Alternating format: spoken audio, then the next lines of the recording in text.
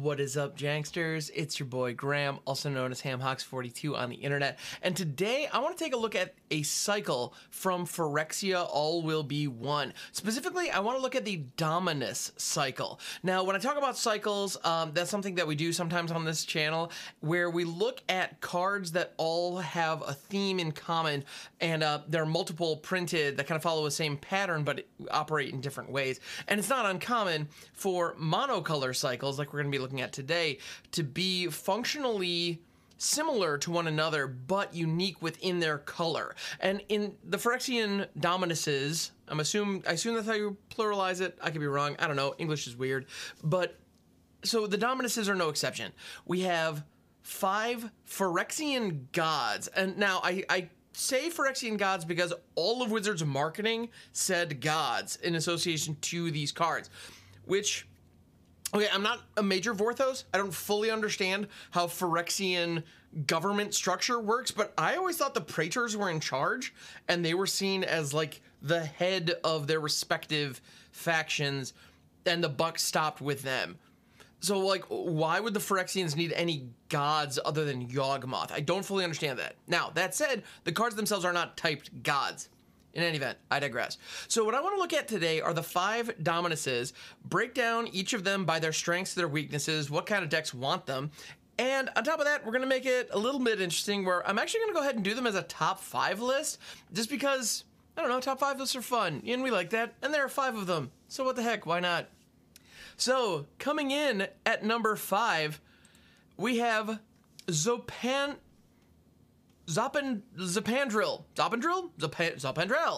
Hunger Dominus. This is a legendary Phyrexian horror. 4/6 reach for 5 green. So 4/6 reach for 7. Not amazing stats, I'll be honest. At the beginning of each combat, double the power and toughness of each creature you control until end of turn. So, in combat or your post-combat main phase, this is actually an 8/6 with reach. So I guess it's a little bit better than its stat line would have you believe.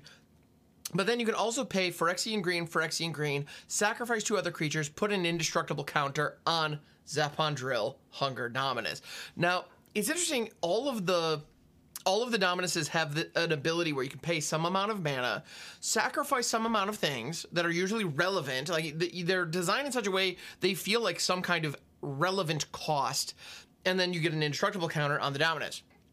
Notably, you can do that at instant speed. So if you have Zapandrel down and your opponent tries to wipe the board, you can just choose to sacrifice 2 of your other creatures and make Zapandrel indestructitible, and all of a sudden your opponent's Supreme Verdict or, you know, Wrath of God if you're in older formats, like whatever they're trying to do, although I suppose Wrath and Supreme Verdict are available in a lot of the same formats, but you know what I'm saying. If your opponent tries to remove your board with destroy effects, all of a sudden Zapandrel is unaffected and at a really low cost because those creatures were going to die anyway. So that's a pretty cool effect and a pretty strong ability in this case. And even if you're tapped out, you can pay 4 life, sacrifice 2 creatures, and go to town. So good stuff. Also, for any Golgari mages out there, this is a sacrifice outlet.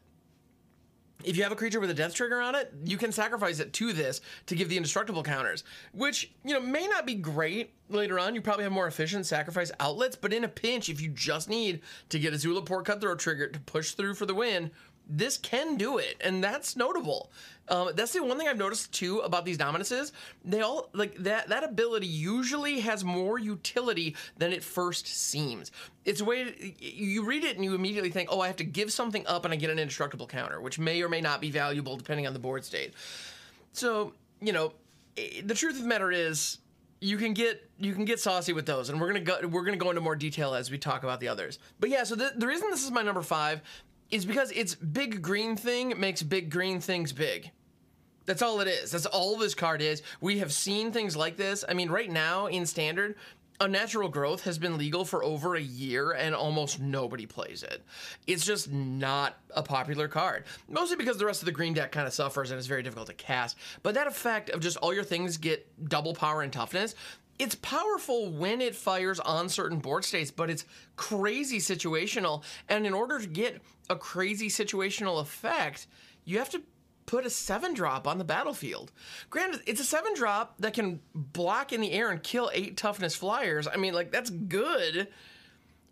But it's 7 mana. Like, 7 mana one of the things about pretty much every format right now, if you can afford to get a 7 mana anything down, it should win you the game. Like, it just should. And the one situation where I can see reasonably getting this onto the battlefield is in situations where you have access to things like Reanimator, but you have better Reanimator targets than this. You know, if I'm in a situation where I have to pick between Titan of Industry, Toxrill, or Zapendril, it kind of depends on what situation I'm in. Like, if I already have the Titan down, sure, getting a Zapendril down as a secondary reanimation source just to really put the hammer down, fine, I guess. Like, that could really end the game fast, but, I mean, I'm talking a 1-of in that deck, maybe. You know, I don't know. I don't like this card. I think it's just weak. It's too expensive. It's funny, like, I'm talking about an 8...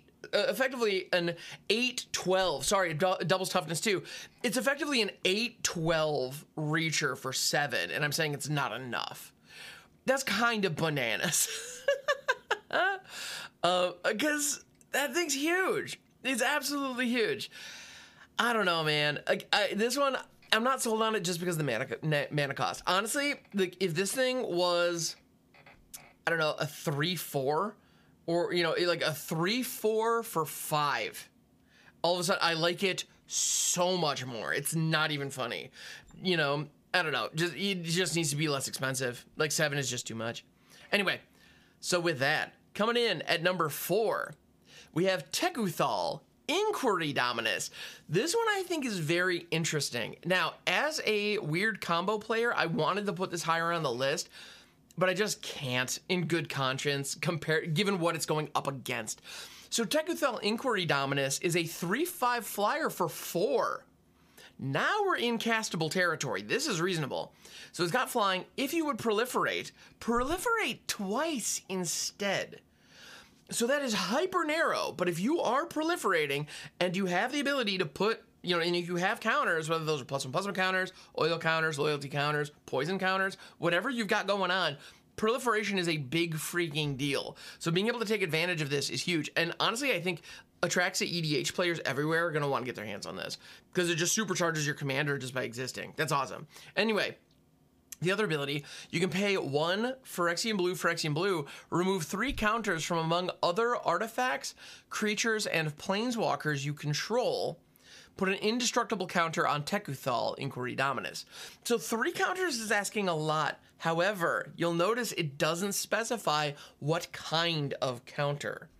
So if you're in a situation where you have a card that has negative counters on it, you know, that has counters that are that are detrimental. If you have -1/-1 counters, for example, if you have counters that are resulting in you know, if counters add up to a certain amount and bad things happen, you can do away with those. If you have like goofy combos where, like, one of the things you can do here, unfortunately you can't just target lands, which is really unfortunate. Because one of the things I really want to do with this is I would love to be able to remove the charge counter from Blast Zone so it can blow up tokens. That's something that I think would be truly fantastic, but alas, this is designed so that you can't easily do that. You would have to animate the land somehow into a creature or an artifact to be able to use this ability on it. But even that's not the end of the world. That's not super hard to do. Things like liquid metal coating or you know, actually something as simple as the new Tatiova could animate it into a creature and let you go to town. So those kind of weird, goofy shenanigans, not off the table. The other thing, the Archfiend of the Dross is a card that people have been kind of kicking around some cool ideas about donating it to the opponent when it's empty so that they lose, which is kind of a fun idea, right? Because it's the one that says it starts about it comes into play with 4 oil counters. On your upkeep, you remove an oil counter, and then if there are none on it, you lose the game. So the whole idea is you basically get 3 turns with this thing, and then it's just gone, and you just lose. So you need to win the game. And so you can pull the oil counters off of it with something like a Tekuthal, and then donate it with a Fateful Handoff. Give it to your opponent, pass the turn. They start their turn, they have to remove an oil counter, they can't, they die. Fun idea, goofy combo, very difficult to pull off. I did attempt this in the early access.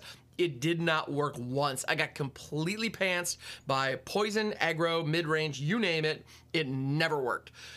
And the other thing about that is, Archfiend of the Dross is also a 6/6 flying Massacre Worm for 4. If you want to win games with that card, just turn it sideways. So now the other instance where I tried using Tequethal in the early access where it did work was in an Izzet Planeswalker deck that was running a lot of proliferate effects, and the enchantment All Will Be One. In that situation, you proliferate once, you put counters on all your stuff. You turn that into just this machine gun that can just deal with your opponent's creatures or blast them in the face. Then you proliferate again because Tequethal's ability, do it all over again, and it all turns into direct damage that you can target at whatever you want.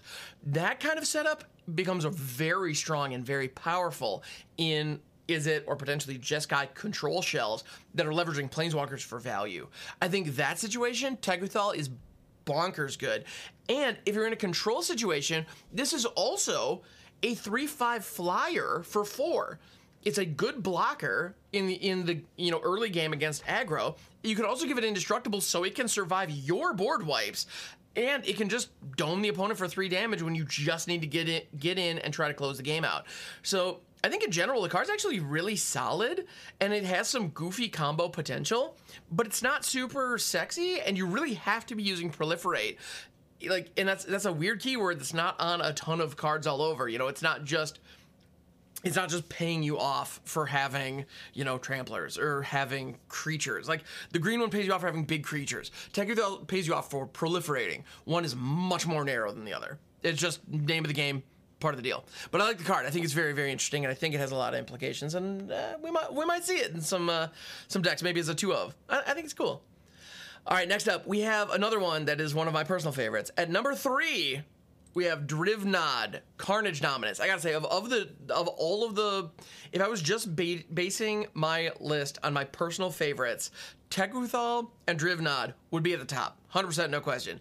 But to be honest, the other two are just so bananas, crazy, powerful. I couldn't put Drivnod above it, or Tequethal for that matter. So Drivnod is an 8/3.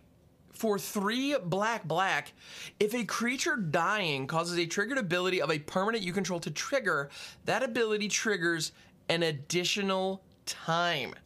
So this is a Death Harmonicon. If something is going to die, you just get it. You get the triggers twice. If you're doing Blood Artist shenanigans, if you're doing Zulaport Cutthroat shenanigans, my personal favorite, Poison Tip Archer shenanigans, they're all the same. They just ping your opponent every time something dies. Stuff's dying all the time.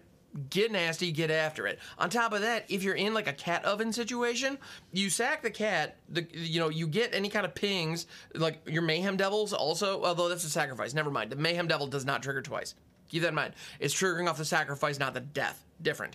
But there's a lot of stuff. There's a lot of stuff that can trigger off of this. Creatures dying cause a lot of things to happen. Now, be aware also, though, of cards that say that the ability only triggers once. That is very meaningful. Something like Morbid Opportunist will not magically trigger twice just because Drivnod says it would.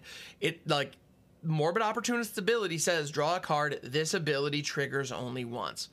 So anything that would cause it to trigger an additional time just does not work, whether that's another creature dying or something like this. So be aware of that. That's important. All the same, though, death triggers are not as common as something like an Enter the Battlefield trigger, but they are out there, and they are strong. Also keep in mind, in past sets, creatures would say, if this creature goes to the graveyard from play, if you're looking at like a really old card and you see that text, that was replaced with dies. So in the future, when things say dies, that means they go to the graveyard first. So keep that in mind. But yeah, Drivnod is one of those cards that is going to become an incredibly powerful card. In EDH, this card is a banger. Like, just put it in your deck. If you're doing any kind of aristocratic anything, you probably want it. And I wouldn't be surprised if we do see this make its way into maybe even like explore Rakdos Sacrifice kinds of lists. Because yes, it doesn't re-trigger the Mayhem Devil. The cat entering only triggers once. You could end up with more food tokens than you know what to deal with, though, which is pretty rad. Or no, wait, that's not a death trigger either. Ooh, the more that I think about it, the sacrifice list actually may not be the home for this. And that's okay. There are other death trigger situations that can take advantage of this. Yeah, things like Cruel Celebrant, Zulaport Cutthroat, that's really where the rubber meets the road, and stuff's really going to get nasty with this. It has the potential to be incredibly powerful and just really ramp up the speed of the game. The flip side, too, is it is an 8/3, and you can give it an indestructible counter by paying Phyrexian Black, exile 3 creature cards from your graveyard. And that puts an indestructible counter on it. Now, generally, exiling cards from your own graveyard is a very big cost in Black. Honestly, like, it doesn't sound like it would be, because in a lot of situations, you're like, well, the thing already died, who cares? But Black recurs stuff out of its graveyard. It reanimates things. And I know, like, for me, I run Reanimator decks and I run Aristocrat decks, but a lot of the time there's crossover. You know, it's not uncommon to have a couple of good Reanimator threats in those Aristocrat decks or reanimation style effects that can recur your really banger 3 and 4 drops that are helping your whole deck pop. Like, being able to reanimate those is a really smart, you know, way to get additional value that is valuable. So exiling them from your graveyard is actually a really significant cost. Honestly, I think that's a bigger cost than if they were to say, like, lose 6 life or something like that, which is a huge swing for the record. But honestly, exiling from the graveyard really hurts. Like, it really hurts if you're rocking, you know, Black graveyard shenanigans, which Aristocrat death style decks often do. So be aware of that. That said, if you build your deck correctly, or if you build your deck with this in mind, you'll have some fodder in there to worry, you know, to take advantage of. Like, for example, if this is in a Golgari situation where you're milling a lot of cards into your graveyard in addition to, like, doing some sacrifice action, then all of a sudden what you can do, you'll probably have a couple Mana Dorks or a couple of your Lamil Dorks, your Death Bonnet Sprouts or your Blanchwood Prowlers, that kind of thing, just sitting in your graveyard. Yeah, Drivnot can absolutely chew those up, and you're really not too worried about it. You know, I have a feeling this guy feasts on Setter Wayfinders and absolutely adores it. And yeah, and as a result, you get an indestructible 8/3. I mean, 3 toughness is super low, like it dies to Lightning Bolt if you can't get this in, you know, if you can't get this online in time. But if you can get that indestructible counter on it, you have an 8 power 5-drop. I mean, we're looking like, I don't know, it's funny. People were comparing this to Yargle, and I think that's fair. Like, it's just so top heavy. It's insane. It's the front end of this thing is gnarly. And I mean, indestructible 8 power flying at your opponent each turn, they have to answer it. They have to do something. Exile removal is very common right now. Bounce hurts this really bad. So there are ways to respond to that, but your opponent has to. It puts them in a very real, it puts real pressure on them while also supporting your engines. So I like it. All right, now coming in at number 2, we're really getting down to the ones that are really insane that you're going to see a lot of. So strap in. These 2 are going to be all over the place in probably any format you're playing. If you're playing in Commander, if you're playing in Standard, like Legacy and Vintage, maybe not, but even then, I'm not, like, Vintage, probably not. Like, I feel confident about that. But, like, in Legacy, I don't know. Like, I don't know Legacy very well. And these are so powerful and so efficient, I'm not writing them off yet. Like, okay, probably not Legacy, but you never know. Anyway, I'm talking them up way too much. Number 2, Mondrak Glory Dominus. So, obviously by process of elimination, you now have figured out what number 1 is. We'll get there. And yes, I do think it's that awesome. But on to the dominance in hand. Mondrak Glory Dominus, 4/4 for 2 white. If one or more tokens would be created under your control, twice that many of those tokens are created instead. And you can pay 1 Phyrexian Right, sacrifice 2 artifacts and or creatures, put an indestructible counter on Mondrak Glory Dominus. So 2 artifacts or creatures, that is not a tall order at all. So the indestructible counter is kind of a given on this one. I think it's going to be super easy. And again, we have a sacrifice outlet. If you have an Ichor Wellspring, a Chromatic Star just sitting around that are doing nothing, you can sacrifice them to this, get the indestructible counter, draw your cards, get your benefit from sacrificing the things. And on top of that, this wants to be pumping out tokens. It does. It wants to be creating tokens. So as a result, you're probably going to be going wide with some kind of token. And a lot of those tokens happen to be either artifacts or creatures. You know, I actually was able to play a deck with this and Skrelv's Hive, which is a Bitter Blossom in white kind of effect where you create the 1/1 colorless might tokens with Toxic 1. That card is very strong. It just gives you a body on board that you can do something with. Now, it can't block, but you can sacrifice it for value. And if it gets in, it poisons your opponent. That's a big deal. With Mondrak down, every turn, you just get 2.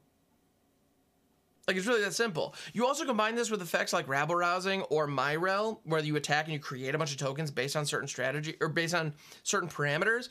I mean, that takes those effects that from being very, very strong to being absolutely insane. Like, they go from a real problem that is putting significant pressure on your opponent to you either have a board wipe or you are dead next turn kind of effects. It is shockingly powerful. That ability, doubling tokens, is massive. Like, and honestly, this is one of those cards that I think it was pre-selling at like $40, and 90% of the time with a pre-sale card, like 90% of the time, don't buy singles on pre-sale. Just don't do it. They're almost never worth it. They almost always drop significantly. Almost. This is one of those, though. Like, we've seen cards like Parallel Lives and Anointed Procession and Doubling Season that have similar effects in white and green, respectively. We've seen those cards consistently maintain massive, massive price tags and hold them despite reprints. You know, they might have a momentary dip, but then just go right back up. The demand is evergreen for this style of effect. And as a result, I think this card's the real deal. It is going to be eternally viable in Commander, if nothing else. And, I mean, yeah, it's fantastic. The other thing I want to point out, this says tokens. It does not say token creatures. It does not say token artifacts. It just says tokens. So if you have this down and you would drop a Bloodtithe Harvester, you get 2 blood tokens. Sweet. If you play a big score, you spent 4 mana. It normally creates 2 treasure tokens. Instead, it creates 4. So you just get big score for free, basically, if it resolves. Like, that's kind of amazing. Additionally, this works really, really well with cards like Ratadrabik, where you're getting legendary creature token copies. Like, you just make a bunch more. Like, things get wild when you have this effect on the field. And again, it's a free sack outlet. So, like, with Ratadrabik specifically, this is incredible because you can sacrifice a legendary creature. You can sacrifice 2 legendary creatures to satisfy this, and then Ratadrabik just poops out 2 of each of those legendary creatures. And if they have strong ETB effects, like Ellis Ilkor is like bonkers with this kind of thing. I think this card's incredible. Straight up. Absolutely incredible. For 4 mana, this thing's wild. And in a lot of situations, depending on the matchup, if you think your opponent has removal, you just wait till turn 5. And then you give it indestructible. Like, GG's, opponent. What are you going to do? Like, this... You're committing to having a lot of effects on the board. But we're in a standard where white can do that. Like, white makes a lot of tokens and can commit to the board and protect their stuff. So, I think this card rips. Absolutely. Plain and simple, the card rips. Yeah, now, like I was saying with the other ones, the indestructible counter, it's not that hard to play around. You can bounce it, you can exile it. There's a lot of stuff. Like, Farewell still eats this thing. Lay Down Arms can deal with it. Wandering Emperor, if it attacks, all that jazz. Like, those are all real and you got to play around them. You know, indestructible is not the be-all, end-all that it once was. I mean, there are always ways to play around it, but I feel like it's easier now than ever. So, be aware of that. Be careful about that. But at the end of the day, when I'm looking at a creature and you can say, oh, this dies to removal, or this can be removed very easily, my immediate follow-up is, yeah, but does your opponent have to? If your opponent has to remove it, it's probably a good creature. All right, and lastly, number 1, top Dominus, coming in hot, number 1 with a bullet, Sulfime Mayhem Dominus. This card is bonkers. 5/4 for 2 red. If a source you control would deal non-combat damage to an opponent or a permanent an opponent controls, it deals double that damage to that player or permanent instead. And you can pay 1 for Phyrexian Red, discard 2 cards, put an indestructible counter on Sulfime Mayhem Dominus. Now, of all the indestructible triggers, this one is possibly the most devastating. Discarding 2 cards is huge. Absolutely huge. No way around it. It just is. Like, so this card is often not going to be indestructible. You have to kind of accept that. It's going to be a 5/4. However, it is a 5/4 for 4, and it doubles all of your non-combat damage. Now, the fact that it doesn't double combat damage is a little bit of a bummer because that would be incredible. Also, I can't help but notice they made it a 4-drop. Honestly, this card, believe it or not, there is a case to be made that this exact card as printed would be stronger as a 5-drop. And that sounds insane, but if it's a 5-drop, it can fit into a deck that has Obosh as the companion. The moment you add Obosh, the Prey Piercer, and Solfim in the same deck, all of a sudden you are doubling on all of your attacks, well, in this case, your burns. Like, the sheer amount of damage something as simple as a Strangle or a Lightning Strike can do, well, actually not Lightning Strike, but Play with Fire, for example, the sheer amount of damage that would be able to do if those two could combine forces, it's unreal, and I understand why Wizards didn't let that through. So instead, Solfim is a 4-drop, which still makes it freaking awesome, because in burn decks, you generally don't want very expensive creatures. You don't. You're running things like Monastery Swiftspear, maybe Thermo Alchemist. Like, so you have a lot of strong cards, but they're cheap. You want 1s and 2s primarily, because you want to be able to chain off multiple things, get a bunch of triggers on something like a Thermo Alchemist or Prowess on your monks, and that alters into damage. Like, really what red decks are trying to do is looking at their mana and trying to see, how can I turn each 1 red mana that I generate into 2 or 3 damage on my opponent. Like, that's ultimately what their goal is. Because, when you do the conversion, it's like, well, if I'm able to, on average, per 1 mana I spend, deal 3 damage to my opponent, I don't have to spend much mana and they're just dead. So that's pretty great. Solfim makes that very, very easy. Because all of a sudden your Lightning Strikes that were dealing 3 damage are now dealing 6. I mean, and those can go face, and they only cost 2. I mean, it takes burn to a whole other level. And on top of that, it makes things like Thermo Alchemist that just tap and deal 1 damage per spell you're casting effectively, and you get 1 a turn for free, even if you do nothing. Those effects now are shocking your opponent in the face. I mean, that's 2 damage on top of everything else that's going on. Heaven forbid you actually flip something like the Smoldering Egg with this. If you have an Ashmouth Dragon down, every time you cast a spell, you get to do 4 damage to any target. Get out of here. Like, and I know this is all like somewhat magical Christmas land, because it's dependent on a 4-drop hitting and sticking. But the truth is, even without Solfim, or however you pronounce this, those red decks are applying a ton of early pressure super duper fast. That's what they do. It's just what the deck does. And so you don't need this card to win the game, but if you get it, you're like, all of a sudden, anything you get off the top of your deck is just, it just supercharges everything you're doing so dramatically. All of a sudden, if they're sitting with a 3/3 blocker and they think, okay, I can survive, like, if I get 1 more turn, even something as simple as a Play with Fire off the top, that 3/3 is gone. It's obliterated. There's nothing they can do.